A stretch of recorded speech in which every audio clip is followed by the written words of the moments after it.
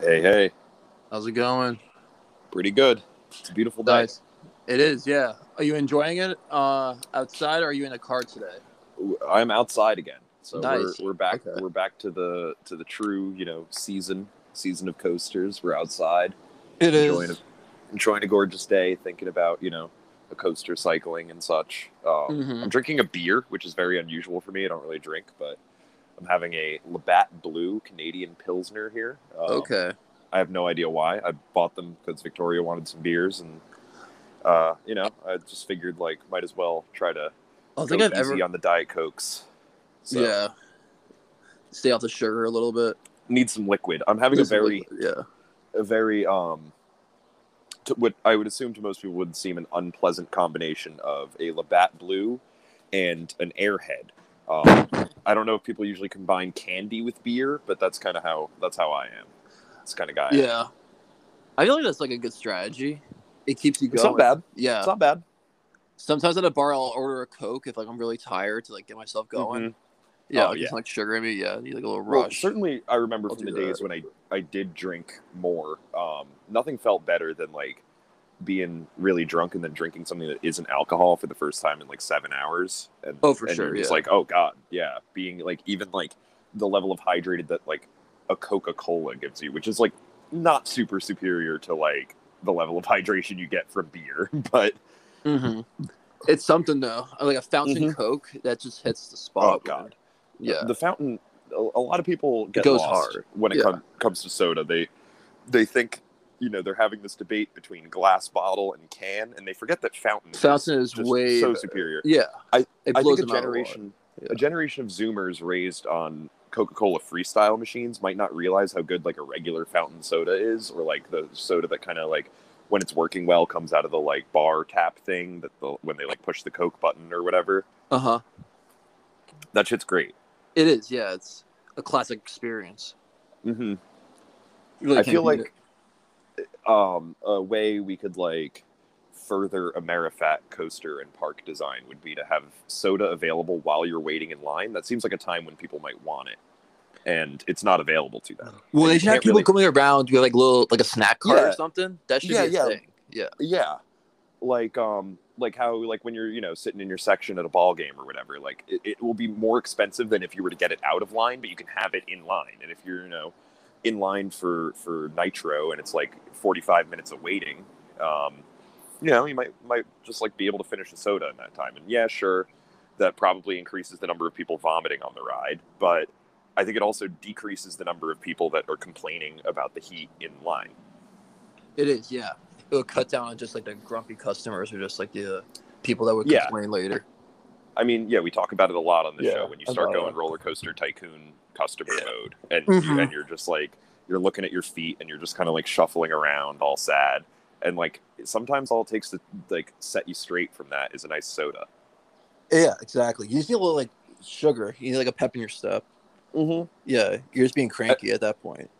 And hell, the way the parks are going Yeah. now, you can serve beer too. A lot of parks just serve beer now, which that was like unthinkable, 15 years ago or so. Now it's pretty normal. Most of the Cedar Fair parks seem to at least have events where alcohol is available in places in the park, Yeah. if not like carry an alcoholic beverage everywhere, which some parks seem to also be cool with. So Right. But is there a rate of people getting more sick on rides now? Like, has that gone I, up if people I, are drinking more?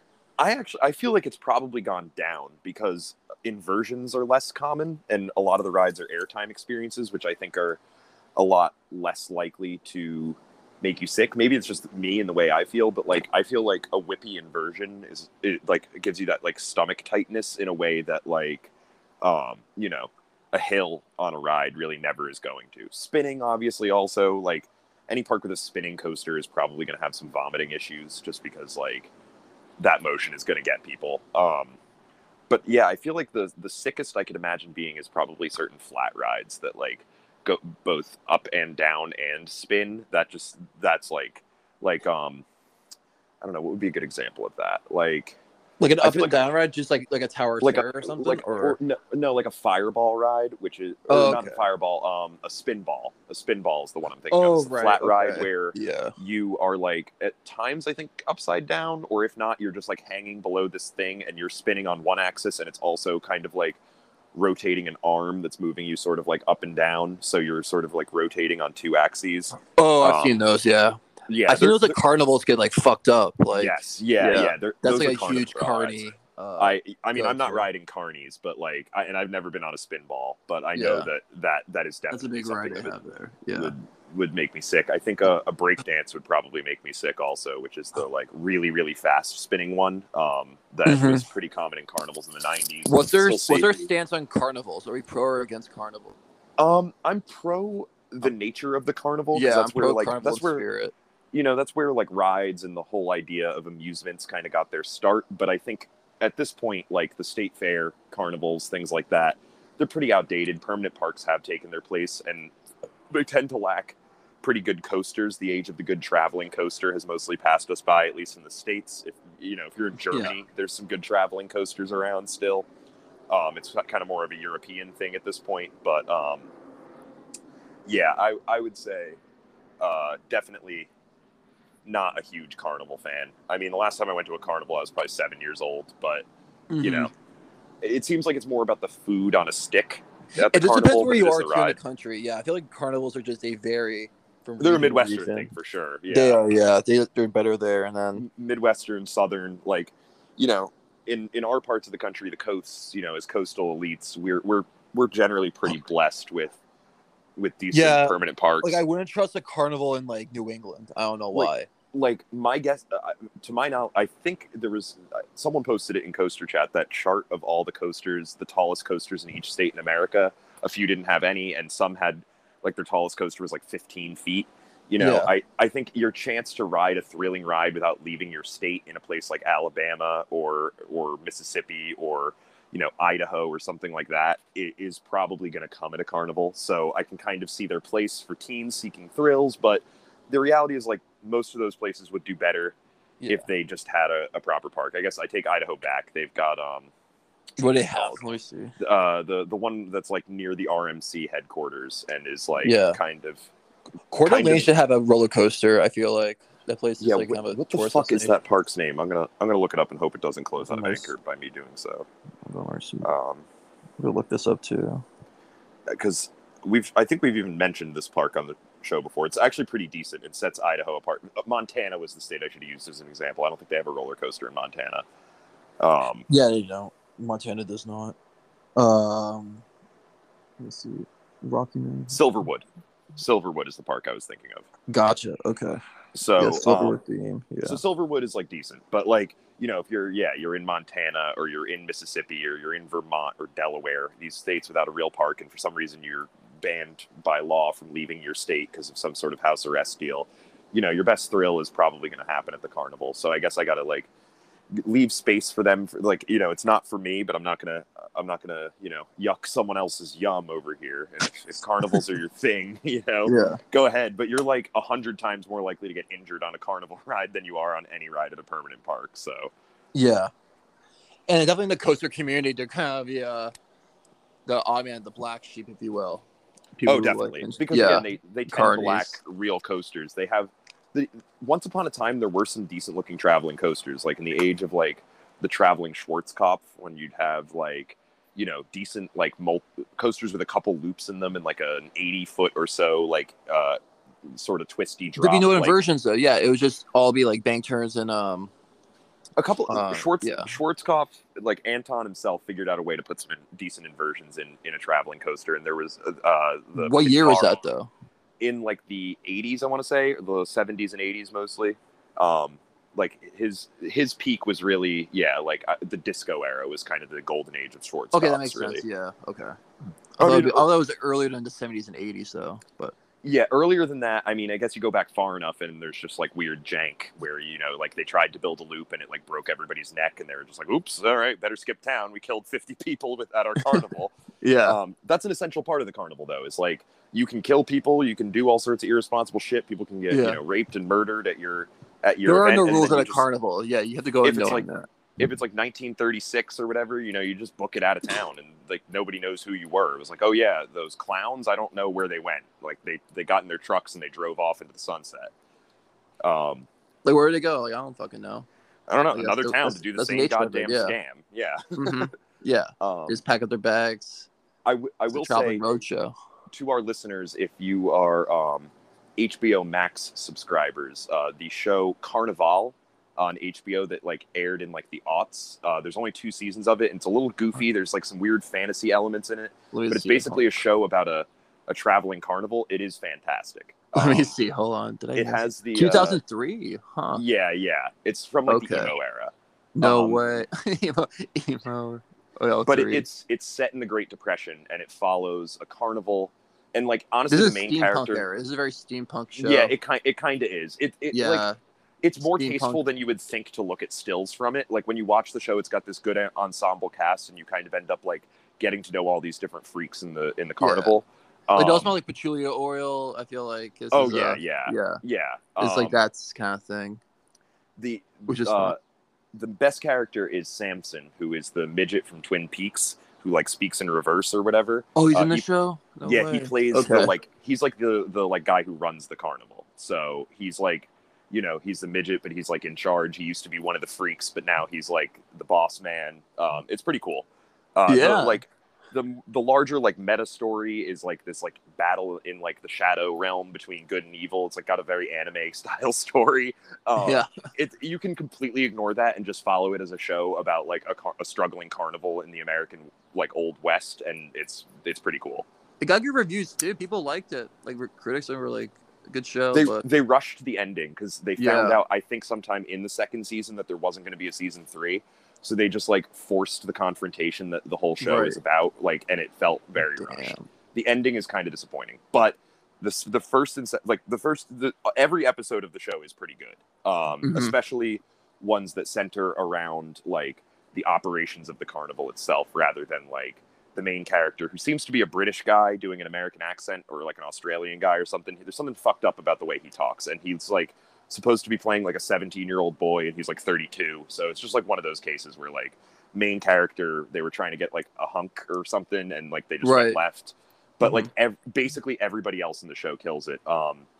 What's his name? The Clancy Brown, I think is his name, is the like main antagonist in the show, and he is actually the guy who voices Mr. Krabs. So when you hear him speak, it like slips through sometimes when he starts yelling. He'll just like, because his character's like a preacher, and he'll just be like, you know, and you'll be damned to the fires of hell. And he just like goes into Mr. Krabs' voice while he's yelling. It's sick. That's awesome. Yeah, Carnival's great. So, I mean, if you're a fan of like coasters and stuff, I feel like there's a lot for you there. They don't have a roller coaster at their carnival, Love to go off. Which I would say is part of the reason they're failing, is that their carnival kind of sucks. And they needed a coaster in the show. They needed like a coaster element. Way too dependent on the freak show element, and they only have one ride, which is a Ferris wheel, which like that's no good. Yeah, but that's played out. Here's some supreme autism. I haven't actually looked this up, but I know for a fact, based on just looking at it, that Ferris wheel is also in that most recent Guillermo del Toro movie, Nightmare Alley, which is also about a carnival. It's definitely the same Ferris wheel. Let me see. It was filmed in Santa Clarita. You might be right, because that's where the show was filmed. So you might be correct. I feel like it's a Hollywood set piece that they use when there's like a movie for they about was in like a movie ranch. Yeah, they had the same set pieces. I think you might be right. Yeah, they didn't change it. That's so funny. Like how many Ferris wheels are working in Hollywood? You know, like I feel like there's probably one or two. Use. Yeah, exactly. Yeah. So I mean, it's not like these things are made so far apart. Yeah, squirt some oil on it and grease it up. Well, yeah, I mean, the Ferris wheel is like, okay, I get it. They have a ride. But yeah, I mean, obviously the show's about a not so successful carnival, so Nightmare Alley. Yeah, Nightmare Alley was good too. You're totally right. Like you're looking at the Ferris wheels, right? Look up these Ferris. They're obviously the same Ferris wheel. They are the same Ferris wheel. That's some deep autism. That's how I watch right the there. show. Is eyes on the rides. You know. That's what we're all about here. We're all about pointing out flaws in movies pertaining to when movies have unrealistic depictions of roller coasters now, that would drive me nuts. What was the last like big movie to like focus on coasters? To focus on them? I mean, like rarely a movie about coasters or theme parks. It's like, from what I understand, Adventureland. I know they made a while ago. Adventureland, I would say, is like pretty close to it. Although there's not really much coaster action in the movie, because like he's a ride operator in the movie, but he's kind of like working on like It looks like he's working on like a Himalaya ride or something. Like he's not really working the coasters. But that was filmed at Kennywood in Pittsburgh, I believe. Really? Okay. I think so. Or no, it was filmed somewhere else, but it basically was supposed to be Kennywood or something. It takes place in Pittsburgh, so I don't know if it actually filmed there. But like, it was a good movie when it came out. I really liked that when I was like in high yeah. school. I have no idea if that holds up. It's fucking what's his name, isn't it? Jesse Eisenberg. I feel like if I watched it now, it'd piss me off. He pisses me off. He said he was interviewed about that movie, and they asked him if he liked roller coasters, and he said no. Oh, I remember reading that. Right. So he's a bitch, certified bitch for not liking the coasters, despite being in a movie about them. They should have recast his role if that information came to light. Real disappointment there. I guess what's it called? That shit. National Lampoon's Family Vacation is kind of about a roller coaster, more or less. Like when they get to Wally World at the end, it's all about like riding a coaster, which is the old Colossus at Magic Mountain, and they filmed the final scenes of the movie at Magic Mountain. So I guess that's I would count that. Yeah. And I believe they remade, or not remade. They made like. No one paid attention to, like, sad, none of the characters are doing anything, like another family vacation movie where they also go to like a park to ride a roller coaster, and I think that one was something at Six Flags Over Georgia. So I guess you got like a couple movies in there, one sort of more notable than the other. They're sort of the same movie about getting to a roller coaster. They go on a coaster in Encino Man, which I believe is Viper, but that's not like about. It's not. No, it's not. It's very much not about coasters. Or like, but like they go on one. Yeah, that kind of counts. I mean, that's the closest. There's not really a movie about roller coasters. We need one though. I think now more than ever. I feel like there's like an upswing in like the culture where we need a movie for the Thuzies. Yeah, like something like like a group comedy sort of thing. You know, like four people. You know, four young Thuzies going on a wild and out of control road trip on their way to, you know, to hit a bunch of different parks in the Midwest. You know, they're going through Holiday World and they're going to Cedar Point and shit. Way. So it's kind of like Harold and Kumar. They meet like weird people and shit. A Harold and Kumar style Thuzie movie. Yeah. Like they get into like weird situations, gotta get their way out of it. Even when they get to the theme park, it doesn't go right.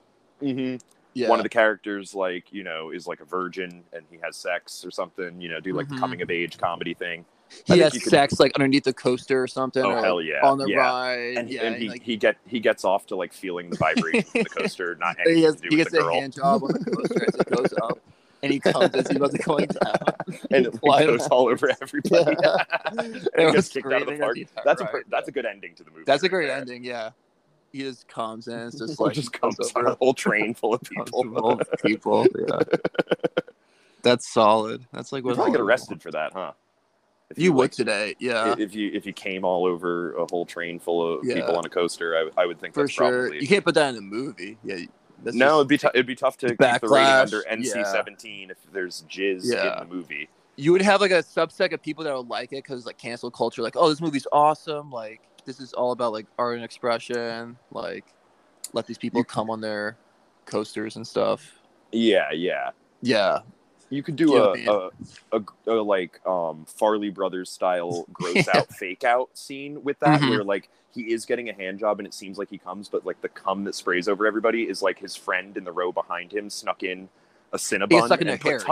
He put tons of icing on it, and it all blows back onto everybody, and everybody thinks there's cum all over them, but it's actually just Cinnabon icing. Yeah, from the kiosk or something. Yeah, let us be the new Farley Brothers. Let us make the next the next gross out comedy for that would be a good Farley Brothers like movie too. It would be about that's a movie they would make. That's a movie they would make. That's a right up their alley. I'm surprised they never made one like that. Yeah, I mean, it feels like a mid-2000s kind of movie. Yeah, definitely. I do think there would be a place for it. It's just, you know, time has sort of passed that style of movie by. Hell, I mean, they don't even make like feature-length comedies anymore, really. Oh yeah, that's like dead. No. Like they're trying to bring back Superbad, apparently. Oh God. Yeah. Yeah, that's just depressing. Yeah. In what capacity do they bring that back? all the characters are But no, like, it wouldn't be with Jonah Hill or Michael Cera. I don't think. so it's just like I don't know who it would be. It'd be about like some a other 2022 losers going through a version. similar thing. Yeah, that's stupid. No, it'd be a 2022 version of Superbad. That's gonna be like. So awful. It's just like they just look at their phones more. Look at their phones and like shit you see on Twitter would just be like yeah, they all just the like stuff about mental illness that would just come. Yeah, that's regurgitated all day. Mm-hmm. You'd see it would be in the movie for sure. Mm-hmm.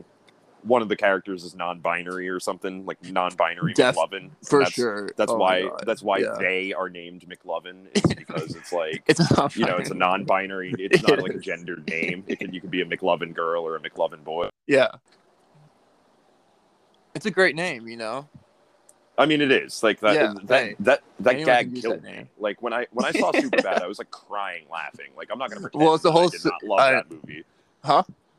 I'm not gonna pretend I didn't love that movie. Oh, I love that movie. Oh, totally. My God, it's one of my favorites. That's why I definitely haven't seen that in like 10 years. So again. Oh, you gotta rewatch that. It still holds up. Yeah, it holds up. Definitely. Yeah. Great movie. Well, that's the whole scenario. It's like talking about Muhammad. Yeah. Yeah, that is. Yeah, it's like the most common name is Muhammad. Yeah. Yeah. No, that shit rocks. Yeah, I mean, I think basically it would be tough to make a movie about roller coasters that isn't just a gross out kind of like teen coming of age comedy. But you could do it, and I think there are enough thuzies plus like other people that just walk in and see whatever crap that you would probably not break even, because like it seems even kind of hard to do that with a movie that's not a superhero movie now. But yeah, you never know. You never know. Hey, you gotta just try to find out. Mm-hmm. You gotta write it. You gotta write it. You gotta write it. You gotta put it in front of different in front of different producers and be like, look, let's make this, buddy. Like this is what the people are gonna want. Mr.Netflix. Hey, we got a coaster movie here. Yeah, I mean, put it in front of him, give it to the mail guy. It's like, this is a big hit right here. I just burst into Mr. Netflix's office, and he tried to act like he didn't have the barrel of a gun in his mouth, and wiped tears from his face, and playing it off like he wasn't. He like, told you that he loved his wife and kids. Yeah. It's like, like, Budweiser situation. I was just catching up on the news on the computer here. Imagine just it looks like Budweiser with the N logo over his face.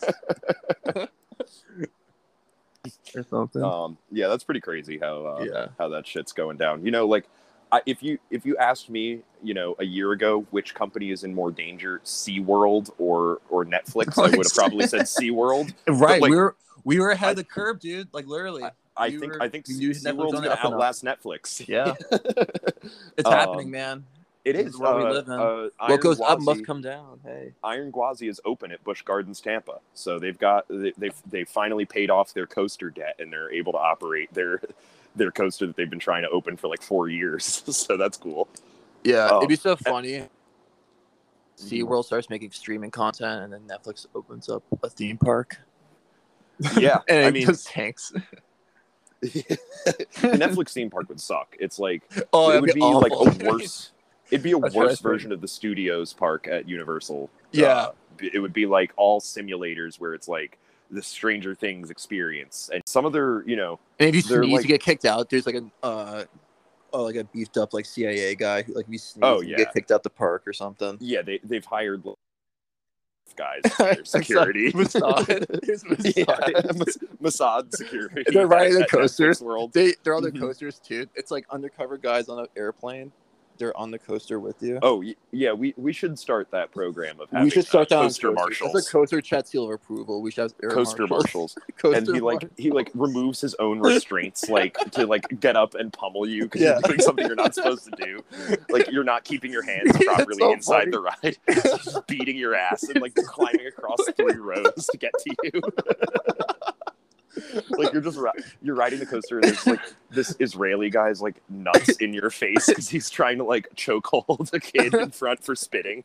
Yeah, just being into a pulp and then the ride stops and like they. I'm just imagining he's like wearing sunglasses and like a bulletproof vest. but like nothing underneath it though. It's just like oh yeah, no. I mean, it's hot out there. It's this park's hot, either in California or Florida or He's both or Magic whatever. Mountain. Yeah, he's like getting its tan. Did you? I mean, I guess it was. And it has like the Coaster Israeli Chat. flag on the back, like prominently. Speaking of stopping the ride, did you see that guy got on Hagrid's motorbike adventure at Universal and then like demanded that they take him off after they like moved it into the pre-launch section? It was like you know, because that ride has like a sound interface thing and like it talks to you, so it like started saying like, all right, well, you know, we're gonna go for a ride, Harry, or whatever the hell it says. And like and the guy was like, oh, I gotta get off, and they actually stopped it, causing like a 3-hour delay on what already is like the coaster in the world with the longest lines. Wait, it took 3 hours to fix it? I think so, because I think it's like I'm not sure. The Hagrid's is like a one of one kind of. It's like an Intamin launch, but it's got a lot of unique features, so it's hard to say. I watched the El Toro Ryan video on it, you know, as a problematic coaster, but I don't really remember all of like the details of what makes it weird, but it does seem like it has like a lot of intricacies. There's like, you know, more than 10 block sections in it, I think. So I think it is kind of just a major problem if like something happens that stops it to like set it back up again. I don't really know. But yeah, I think it caused like it caused excessive delays because just like some stupid fuck was like, I gotta get off. It's gonna be too scary. It's like, man, this is like. Can you imagine that if you're the guy and like walk? It's like a ride for children, bro. It doesn't. It like doesn't. I don't think Hagrid's like exceeds a drop of like 50 feet. Like it's just like you're riding a motorcycle at a reasonable speed around like banked turns through like a scenic like themed area. It's like it's like a family coaster, dude. Come on. Yeah. It's like a launched family coaster, and it was too scary for a guy, and he caused people who waited, you know, hours in line already to wait extra hours, which is kind of funny because just like that's what you get for being a Harry Potter person, I guess. But it was just funny that was like a Thursday, like doesn't really like he's like just by himself or whatever. Like he's super into coasters. Like he's just fucked up. He's like walking by like families and shit. I do like that idea that he wanted to get off the ride because he couldn't see like a lift hill or anything that looked thrilling enough, and he was like, "This looks lame. Can I get off?" I know. I already waited 2.5 hours. I skipped the premise. Yeah, I skipped the landscape. And, it's not doing it for me. It's not doing it for me. And every ride has like a point of no return. You know, like they put it in line. It's like, all right, past here, you're going on because we're not doing. There's no way to like walk out. You're gonna have to like walk back through the line if you want to walk out at this point. So unless it's like an emergency medical situation, you're getting on the fucking ride. And presumably, you know, he just was like, well, that doesn't apply to me because I can't read. Yeah. That's like it works in court, dude. Like I can't read. Like that holds up. Mm-hmm. Yeah, that's totally fine with me as like a answer. You can't read. It's fine with me. Hey. Yeah. That's a system's fault, you know. Someone should have taught you. It is. I mean, like, fundamentally, Universal is a park that's based on everything working perfectly, and when it doesn't, it kind of just like goes to shit. Yeah. So I guess he exposed Intamin and Universal and Hagrid and all of them. They got exposed on that. He exposed like the Universal deep state here. Like if that happened on Nitro or you know like any normal like fucking coaster at Six Flags or whatever, it's like not really that big of a deal. You know, a chain lift coaster, a guy gets in the seat and he's like, I'm too scared. Can I get out? They're like grumbling, but it's like, all right, fine. If the restraints haven't closed, just get the fuck off. Like we have to do this when people are too fat or they refuse to remove their phone from their pocket also. So I guess, just get off. Mm-hmm. Yeah, just like either piss or get off the pot, you know? That's the saying goes. Yeah. Either like ride the coaster. I'm trying to think of a saying here. I'm blanking. Ride the coaster or get in the toaster. This is the title of the episode right here. Ride the ride or do the crime. Hey. or step outside. Step outside. You know? All right. I'll get it. We'll get to a point where I will be able to design the sign. Ride the ride or step outside. That would be my line if I was a lineup. Yeah, we're running a movie here, so we need some like lines, dude. We need some. We need stuff. We need snappy dialogue for the ride ops. We're just storyboarding. We're just like a storyboard. We just like putting up things on a wall with like post-it notes, and we're gonna circle back to it. Like Mr. Netflix sitting in our presentation and just wondering. He's like, yeah. So the he's loading a gun. He's loading a gun as he's doing this. The 30-minute scene where you explain the block sections on the coaster, is that like, would you view that to you as like an essential part of the story, or is that something we could maybe cut down? Yeah. Like, how can you minimize the coasters in this movie? But we're just like, no, we need more coasters. That's like, it's like impasse here. It's just like, yeah, look, we're trying to see eye to eye here. If you can't make this as a movie, that's fine. Let's make it a show, and then we'll have episodes that cover each of the block sections of each coaster that is in the show. Mini-series. We're all about mini-series now. We're gonna make it a coaster mini-series. Mm-hmm. Yeah, you know, 6 episodes. Fucking pop it out. Everyone's gonna love it. Yeah. Yeah, it'll be critically acclaimed. It'll be a short-run show. It's like, oh, you gotta watch it. And it's like people are just like expecting it to start being a show at some point, and then it's just like, you know, it continues to just be a narrator voice, and it's like of course with a multi-pass LSM launch system. It's just like yeah. It doesn't ever approach having a plot or characters other than the coasters. It's just like the most like droned out like coaster video. We like show it for 30 minutes. It's like informative, so you actually learn something. It's like educational. So, yeah, a YouTuber I have to shout out because his channel is good in a more unintentional way than El Toro Ryan is Coaster College. If anyone's familiar with him, Coaster College rocks because he focuses on flat rides mostly in his videos. He does a flat ride of the week video, and in the early part of it, he would have his like autistic European friend on with him to talk about the rides, and he would like try to riff with him a little bit because he's like, you know, he's an entertainer. He's trying to make these videos like mildly entertaining. Trying to get snappy. He's trying to get the fans involved. And he would, you know, he would say things like, you know, like, yeah, you know, my memories of being on an Enterprise is mostly, you know, drinking too many beers and getting on one, and then, you know, feeling kind of sick but like, you know, I was a kid or whatever, and then like his friend will just be like, yeah, and well, the third Enterprise that you see at the German Fair Circuit was actually not constructed in Liechtenstein, but was rather constructed using American steel at a plant in Pittsburgh, and then the parts were moved to Austria for final assembly.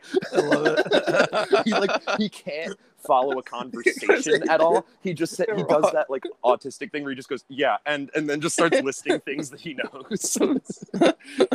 It's so sick. Yeah, go check out Coaster College and check out the Flat Ride of the Week videos. Go to like the beginning. Coaster College. That's a better name than maybe better than Coaster Chat. Coaster College is a good name. He's a great name.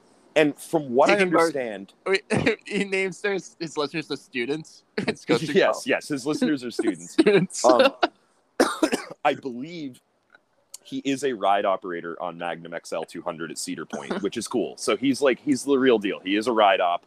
And he currently works at Cedar Point on Magnum, I believe. So I think I saw him. You know, I rode Magnum and I saw the ride ops, and there was definitely like a neckbeardy kind of YouTube looking guy. So I feel like I did see Coaster College. Okay. Do you want to talk about planes? Should we get back into hell planes? Yeah. Yes. I mean, that's what we got our discussion. We got our discussion on planes cut short last week. So we started off weirdly. I think we started off with like, you know what I mean, like dessert. You know, it's like a full course meal. We started with like the crashes first. Usually, it's like we build up to that point. Yes. We kind of like we skipped to like the really juicy like grim parts first. Yeah. And I was like, yeah. I didn't apologize. I didn't laugh a lot. I was kind of like overwhelmed by it, but. I mean, it's what it is. It's a funny topic, man. I mean, like, it is, even plane crashes are so horrific, but they're like horrific. They're pretty funny in that, like, when you like, if you just like can strip everything from your brain and you're just looking at it like a thing is falling out of the sky, like sometimes the way it's falling is kind of funny, like a flat spin, which is, you know, to like sort of go back when a plane goes upside down is pretty funny. Oh, like, inverts. Yeah, the Hawaiian one, the Hawaiian flight I'm thinking of. Oh God, yeah. That one's a scary one. Yeah, you've got the Hawaiian one that inverted. You've got there was an Alaska Air flight that inverted because they lost control of it because like some part fell off, and this is like over the Pacific, and it was like inverted for like I don't know, like 6 minutes or something, which like from what I understand, in a lot of plane crashes, they don't really get on the PA system and tell anyone what's going on because it's like, why bother? So like, you're just sitting in the plane, and you're like, gravity feels opposite right now. Like, my drink just spilled on the ceiling. I know we sort of gradually flipped upside down, but I'm going to say something's wrong because I just tried to unbuckle my seatbelt and I fell onto the roof. So I think there's something amiss here on our flight. There's a great story of a plane that inverted, and it was a FedEx flight in like the 90s. And basically what happened was there was this guy who was a pilot for FedEx, and he lied about how many flight hours he had on various planes with other airlines. He basically was like pretty much completely inexperienced on flying jets and just pretended he was experienced. And he flew for them for a number of years. And then they kind of like caught wind that he lied, or like they contacted his references at some point and they were like, yeah, that guy, we never heard of him. He doesn't exist. And so he may have been alias, like he just made up like a fake. I don't think he even had an alias. He was just stupid, and I guess just wanted a better job. Like, but he wasn't in our system though. He wasn't like he wasn't even in a system. He just like made up, like he like picked random airlines. Was like, yeah, I got like 10,000 flight hours on an MD-11. They didn't check it. That's wild. With them, and they just like didn't check, and then they let him fly for them for years. Oh my god!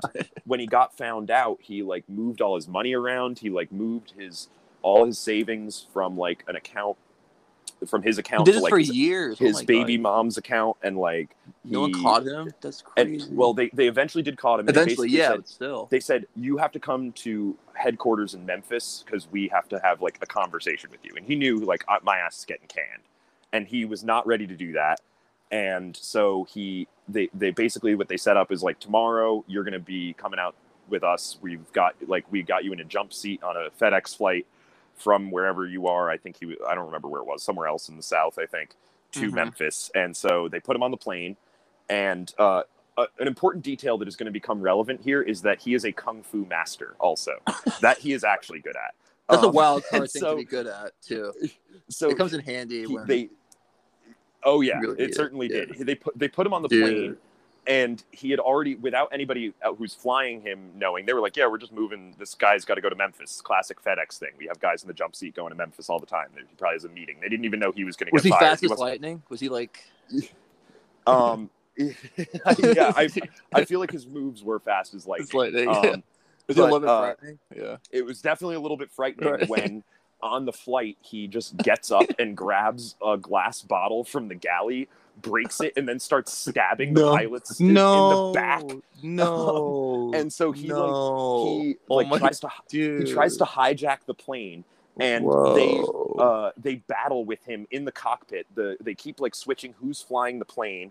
I think there were 3 other people on the flight besides him. So you had like your captain, first officer, and I think there was someone else in the jump seat that was like supervising the flight or something, or there was some other guy going there or whatever, and then him.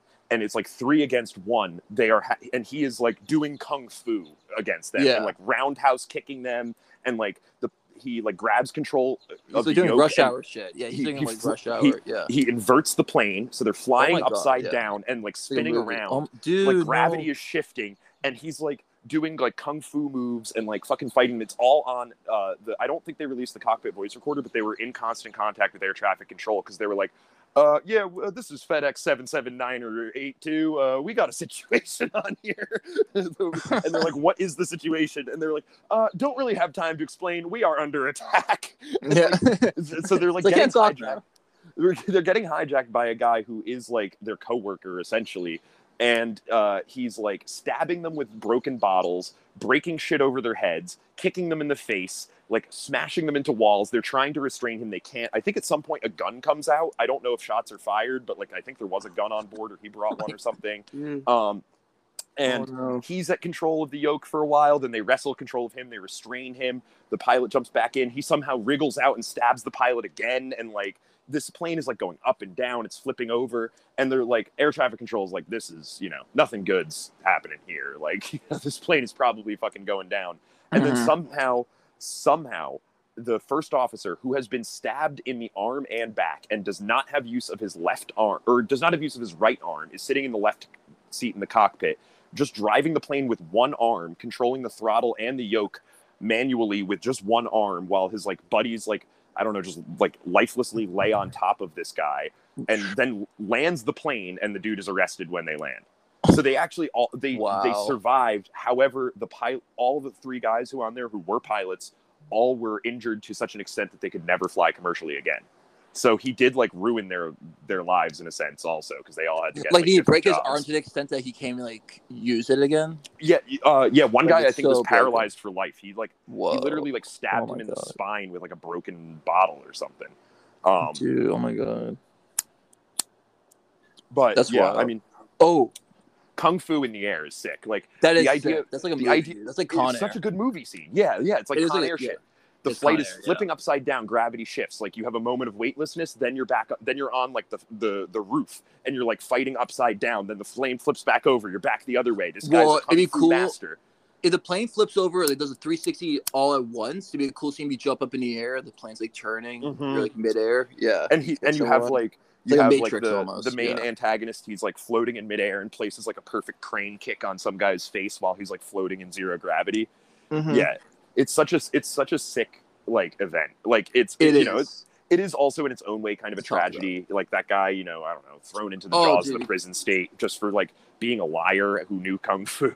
Like, imagine finding out he was good at Kung Fu, like one of your coworkers, like you just knew this guy. And it's like, damn, like Steve's good at Kung Fu over here. Yeah. Like, if they knew all the details of him, they would be a little more worried than they were. They were just like, all right, yeah, just guy I don't know on the plane. Yeah. That's whatever. Yeah, like watch out for this guy. He knows Kung Fu. Like you don't like to think that someone you're sitting next to on a plane could have just emptied all of his bank accounts and knows Kung Fu. Like all of a sudden you learn those 2 details and you're like, I'm a little concerned, because that could go to a very dark place, and it basically did.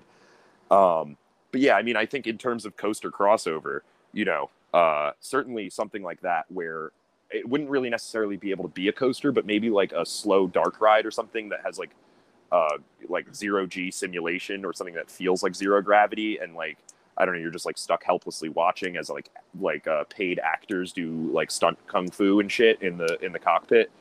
It's got a very like, it's like Kill Bill or fucking something. It's definitely. It's definitely Kill Bill like. Yeah, it's very cool. Tarantino movie. Uh-huh. But yeah, what was the other stories we were talking about? The guy that flew a plane, and he was an experience where he landed it. Like he stole a plane in Seattle. Yeah, it just happened. There's that one. Yeah, Sky King Rich. Sky King Rich is one of my favorites. Sky King Rich, perfect. Yeah, let's talk about that one. Before I was into planes like this, Sky King Rich has been an ultimate one, because if you remember, this was late 2018. I believe he worked at the airport in maintenance, I want to say, or something like that. He was like on the ground crew or something, and he basically just hopped in a Bombardier Q400 -8,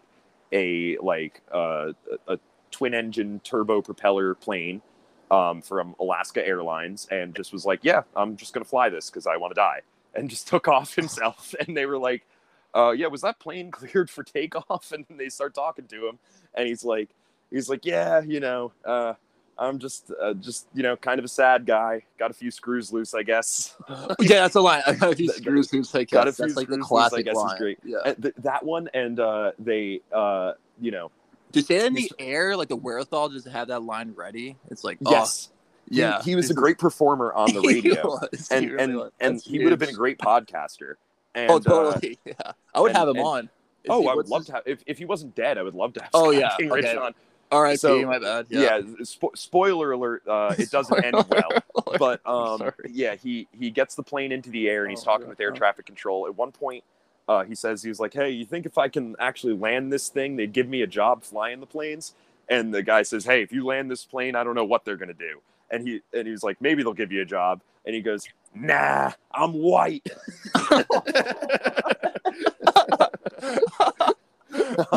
And then they're talking to him, and he's like, he mentioned a story where a pod of orcas had been seen recently in the Puget Sound. And he was like, I'm gonna go find those. I want to go see some orcas. And so he's just like flying at a low altitude, looking for orcas, which is a beautiful thing to do in a plane. That's a beautiful thing to do. That's a great, like, that's regular a great way to use a pilots. plane. That's awesome. aka uncreative, boring losers would never think. They'd be like, that's not our cruising altitude, and the flight plan says that we have to maintain flight level 35. Like, shut up, bitch. Like, fly to 1,000 feet over the Puget Sound and try to see if you can see a fucking porpoise and a killer whale and shit. Exactly. Take a seat and let this guy look for orcas, you know? Yeah.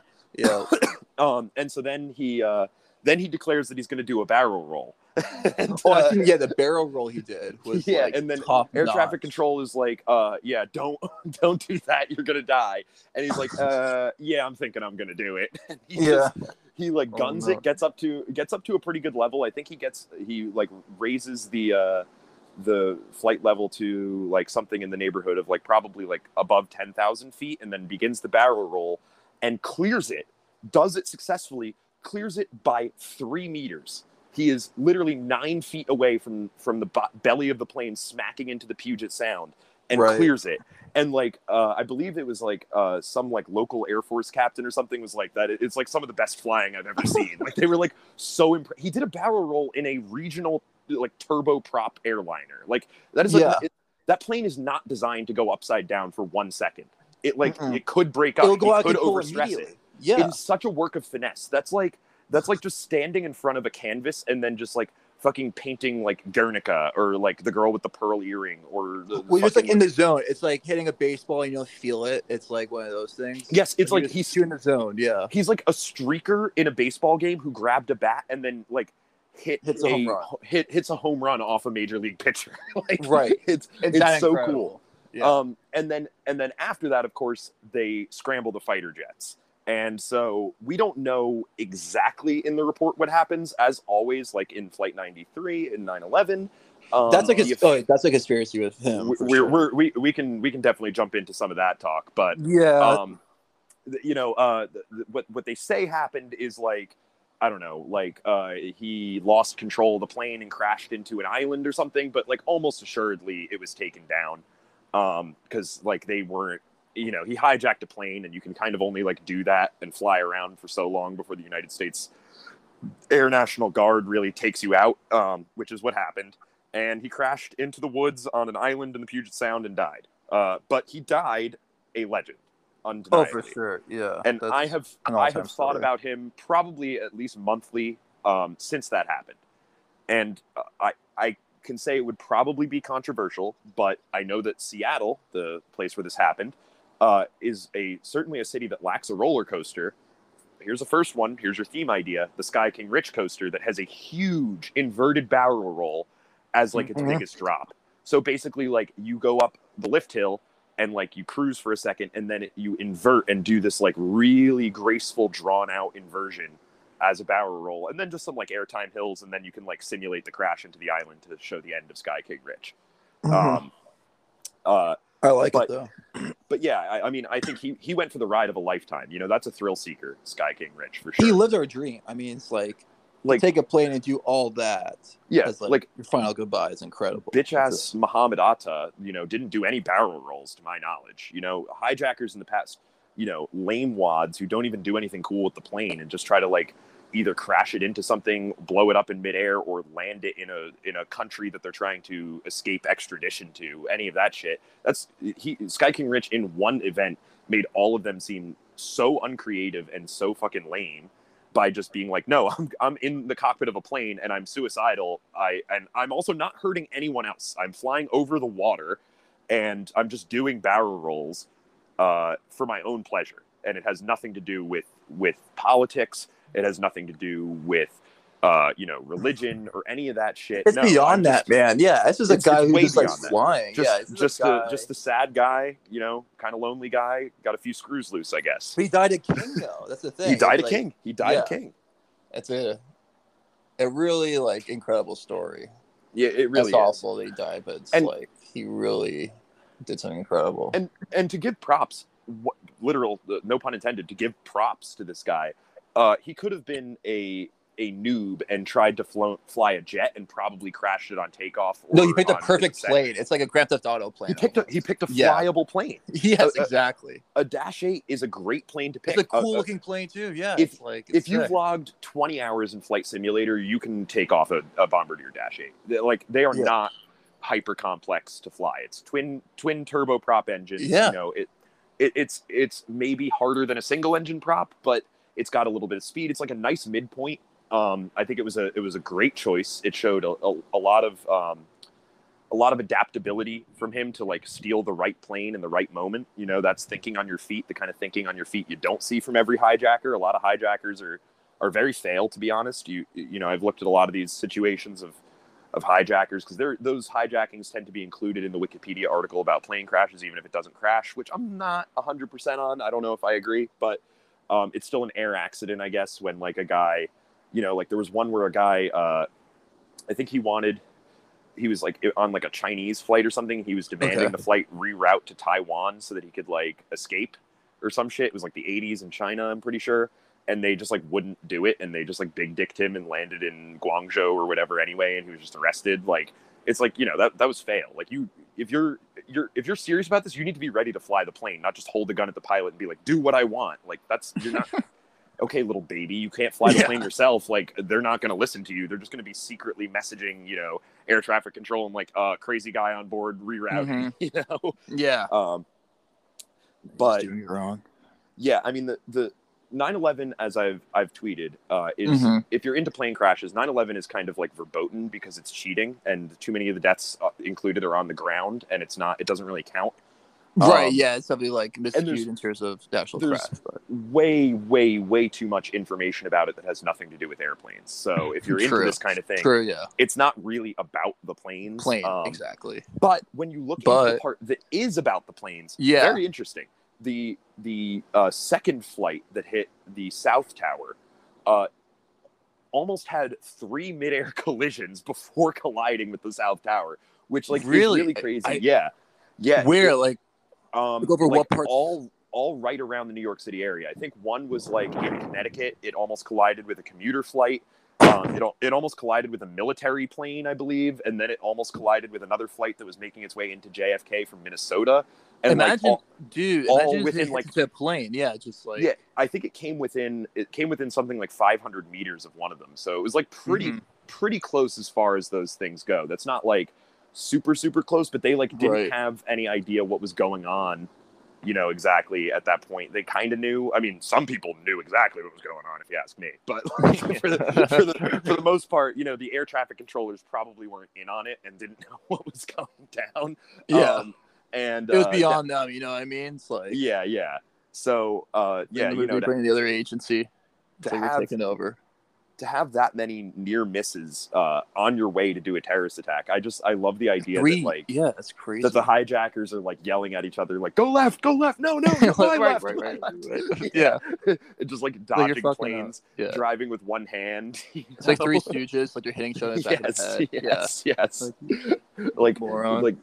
Like you know, radically shifting the yoke back and forth. And that's the thing I think about Flight 93 too, is like I'm very conspiracy minded about 9/11, obviously, but I do kind of think that what happened on Flight 93 is that they were very prepared to shoot the plane down. It didn't have to, because a struggle inside the cockpit just like pushed the nose down enough that it was like not recoverable for either like a distracted hijacker or a like guy on a flight who doesn't know how to fly a plane. Like, you know, when you think about this, like, it's pretty easy if the autopilot is switched off to crash a plane by accident.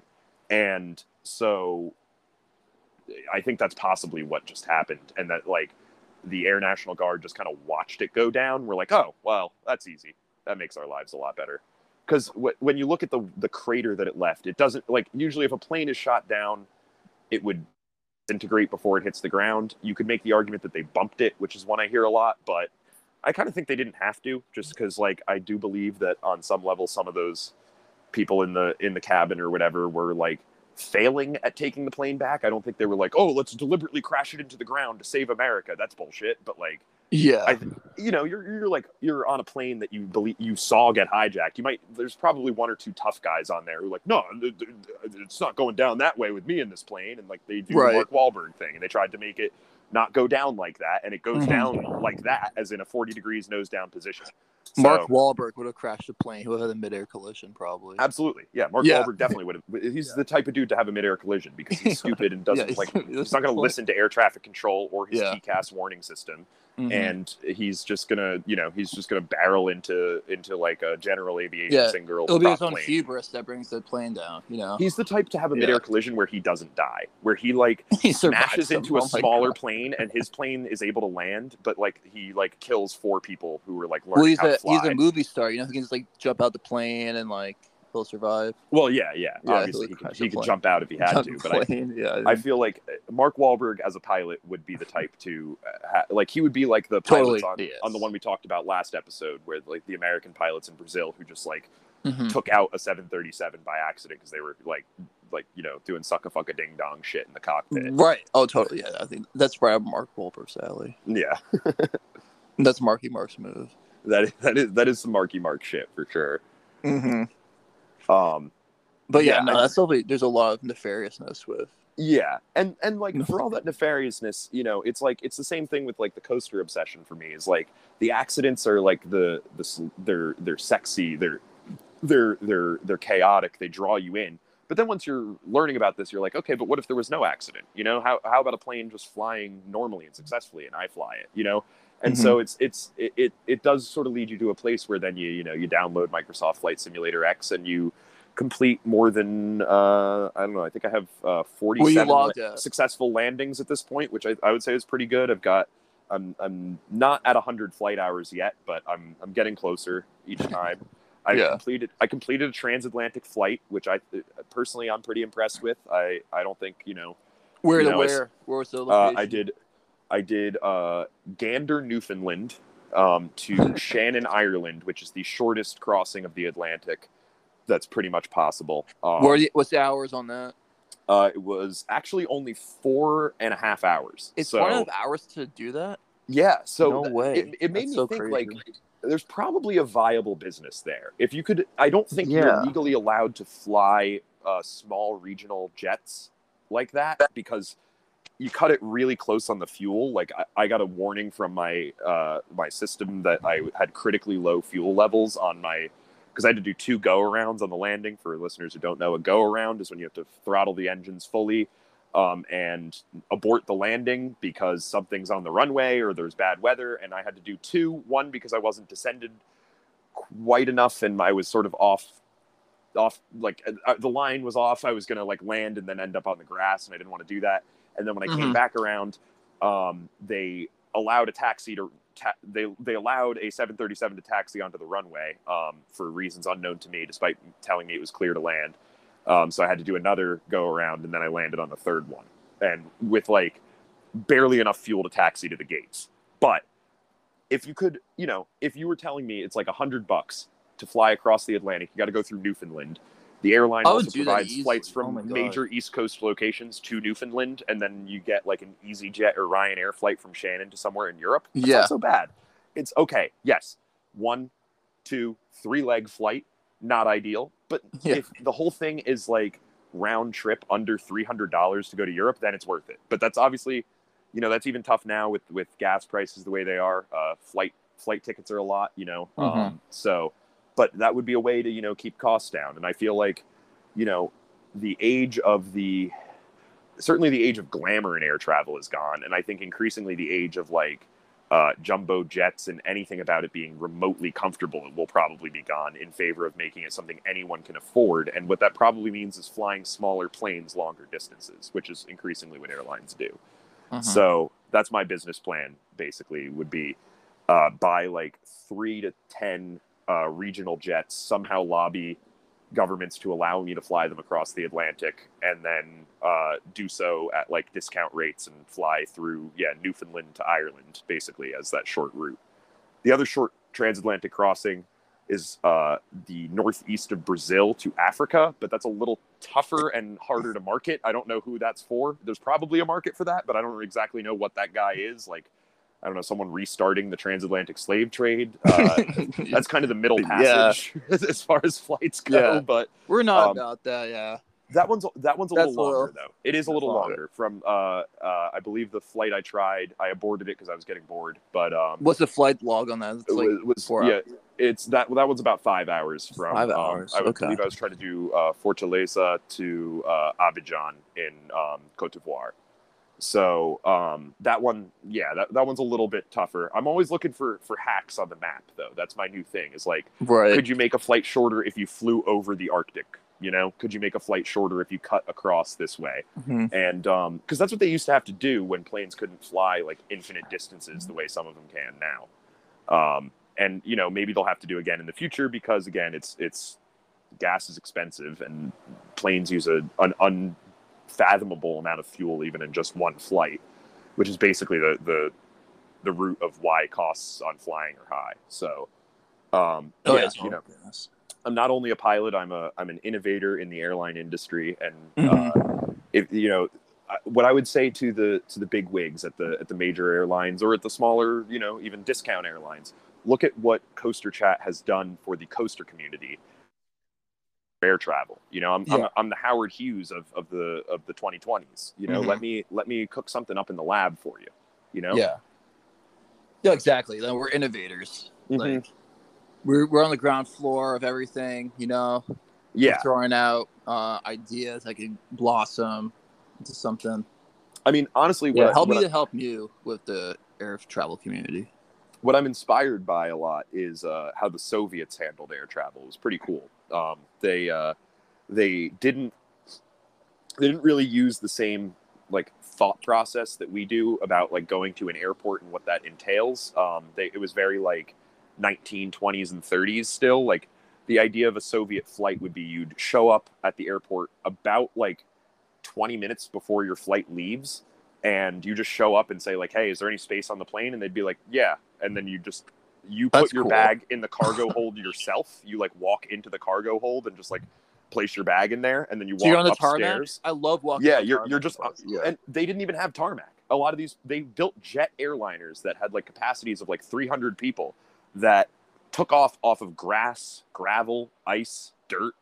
So it's like going to the dirt, just like you pack your bag up. Get on the plane. And you're in like you could get a flight on like a jet airliner if you're like in a bumblefuck like, you know, regional capital of like 41,000 people. You could get a flight, you know, to Moscow or Havana or whatever, and it'll stop like 7 million times because it doesn't have good fuel capacity. Easy. Yeah, it's like 20 minutes. But yeah, I mean, it was affordable for like the average Soviet citizen to do so, and they found ways to build planes that like worked at these airports that didn't have any of the sort of modern luxuries we expect, and that became normal in the 60s and 70s in America.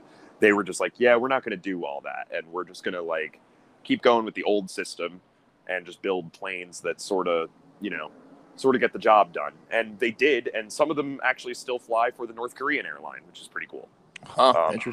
Shout out Air Koryo, which has an impeccable safety record when compared to, you know, American major flag carriers. Interesting. Yeah, there's been one fatal crash in the North Korean airlines history, and yet they are banned from all European airspace, from all American airspace, from most of Asian airspace. They are only allowed to fly internationally, basically to China, and yet they treat being a pilot in North Korea like being an astronaut. Like you have to train like your whole life to fucking do it. They fly these Soviet planes from like the early 1960s that have an engineer and a navigator, and they're like using maps and like, you know, ultra high volume omnidirectional radio signals. Yeah, they're using like technology that's like from like World War II and shit to fly planes filled with people to China, basically only to China, and like in other destinations in North Korea. But like that's still like incredibly respectable. It's incredible. Oh yeah, definitely. I never knew that they're more safe than American airlines. I mean, they fly a lot less. Let's be honest. Less, but still within the like percentages and stuff. It's like one fatal accident in their history, and it was crazy. Back in the 1980s. Good. So they've got a great record. Damn. Air Koryo is the U.S. government would tell you not to fly it, but if for some reason you're on your Otto Warmbier shit and you're trying to go to North Korea and have a good time, just hop on an Air Koryo flight. It seems awesome. Imagine whatever sort of in-flight entertainment could be. There's probably none, but if there is any, it's probably fucking weird and probably pretty cool. Like a Dennis Rodman movie, you know? It'd be like Dennis Rodman entertainment. That would be Or so. like It's like Bulls games, or you just watch old Bulls games on the it's flight. Bulls highlights, and then like Yeah, that'd be awesome. and then a movie starring Dennis Rodman that American eyes have never seen, and he's speaking Korean. He's speaking Korean, yeah, because all the stuff they're hidden for like American entertainment. He's just like yeah, like Chaibol, yeah. Hunangol. Well, he's speaking English, and it's all subtitles into Korean. Yeah, Yeah, that's Yeah. great. They have just like a Korean guy like talk over Dennis talk Rodman's over. voice. Yeah, And yeah, it's a movie where he has to like stop a nefarious CIA plot to kill Kim Jong Un. yeah. Well, it's plane themed. He's like, is it a plane getting hijacked or something? Yes, that would be sick. Like, yeah, It's a movie It's all just made hijacked, for air yeah. choreo flights starring Dennis Exactly. Rodman. It's not even Uh-huh. in movie theaters in Korea. It's Right. just on the plane. It's on the plane. Yeah. and yeah, it's just like it's Dennis Rodman like I don't know, like he like at one point like dribbles a basketball and like just like Well, for some he reason welcomes the. Oh my god, I got it. But he welcomes Okay. the flight, so it's like, oh, like welcome to Air Korea. I'm Dennis Rodman. He's like smoking a cigar, and he's like, oh, then the safety shit, you know, like Yes. seatbelt in. Yeah, he's doing all Uh-huh. that. Oh my god, that's awesome. Like he's Yeah. just instructing you, like wear a seatbelt, do all that stuff. Like here's a flotation device, Mm-hmm. and he's just screaming it, and it's just like, you have to do this. And I do want to repeat for the listeners, that flotation device, you're never going to use that. Oh, that is totally, not yeah. relevant. If Mhm. is over the ocean and goes down in a way in which it has to go into the ocean, you're dead. Yeah. You're not going to live. Like if you're at 30,000 feet and then you Ain't go happening. to zero Yeah. and that's not 100% controlled, you're dead. And even if it's controlled, you probably still die because these things weigh an amount you can't really understand, and it's going a speed that you're not really comprehending. Like when a plane goes down, it goes faster than it's supposed to go. Most planes that go like and fall out of the sky and hit the ground, they do so at like 700 miles per hour. You're not surviving. There's no chance of survival. You will not survive. You're better off your plane smashing into the side of a cliff or a mountain than your plane going into the ground. If your plane goes down, you are dead. Don't prepare to survive. Don't think you're getting your stuff. People seem to think this also. They think in a survival situation, they'll somehow have their stuff too. You're out of your mind. There's no chance. If your plane goes down on the ground, even in a controlled flight into terrain where the plane fuselage is not completely destroyed, if the engines rupture, jet fuel is spilled everywhere, you have a matter of seconds to get out of the plane before it bursts into a fireball. Do not think about your laptop. It does not matter. It's gone. You will probably not survive unless you are seated in an exit row. The exit row is worth every penny. If there's a chance, the exit row is your chance. You might be able to get out if it's like an emergency landing. You might survive. And there's plenty of emergency landings where not everybody fucking survives. Oh yeah, dude. You gotta take it. Take your chances. Yeah, I mean, Yeah. I was reading about one that happened recently on like a Southwest flight in the U.S.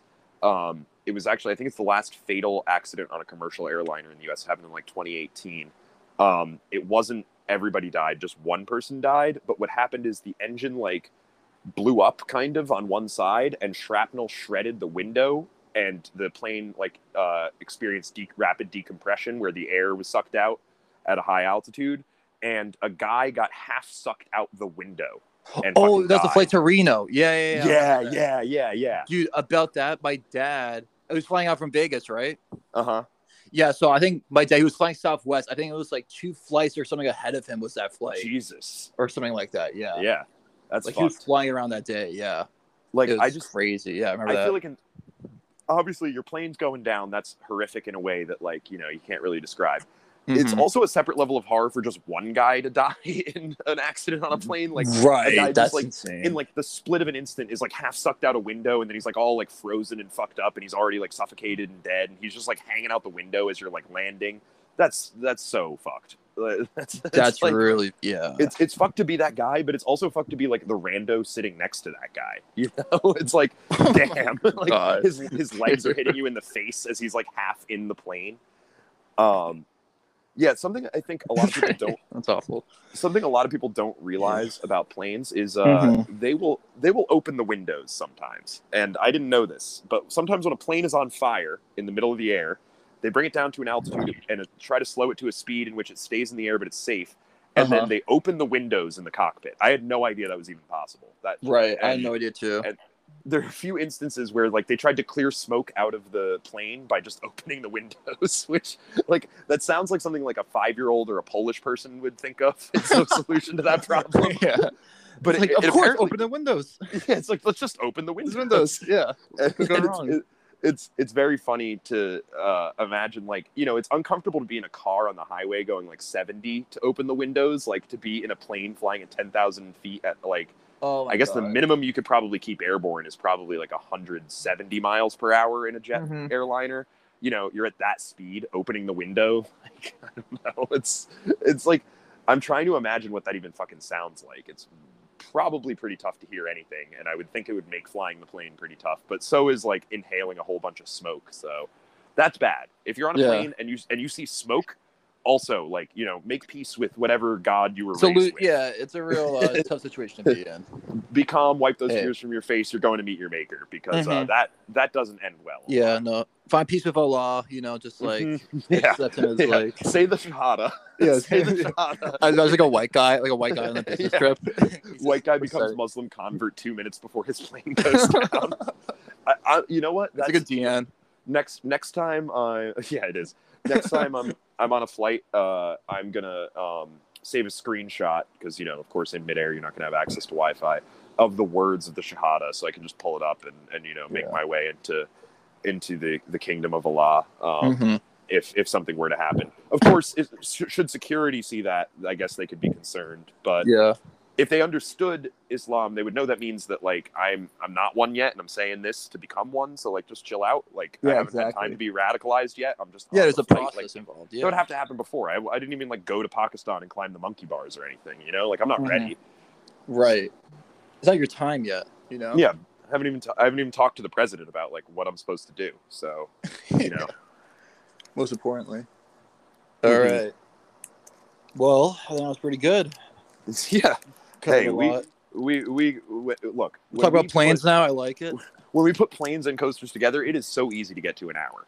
It is. Oh my God. Yeah. We're set.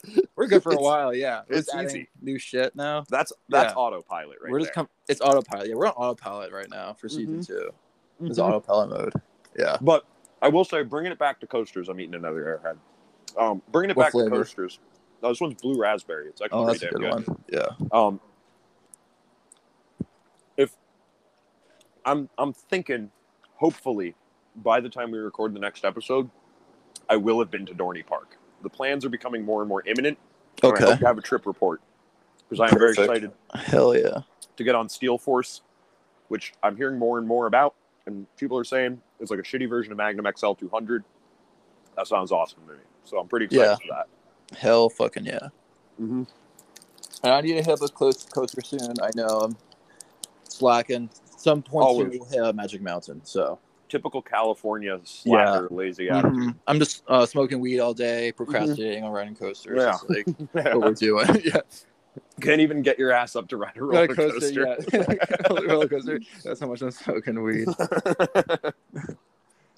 All right. Man. Until next time. This is Murray and Avery. Peace. Peace, suckers. Later.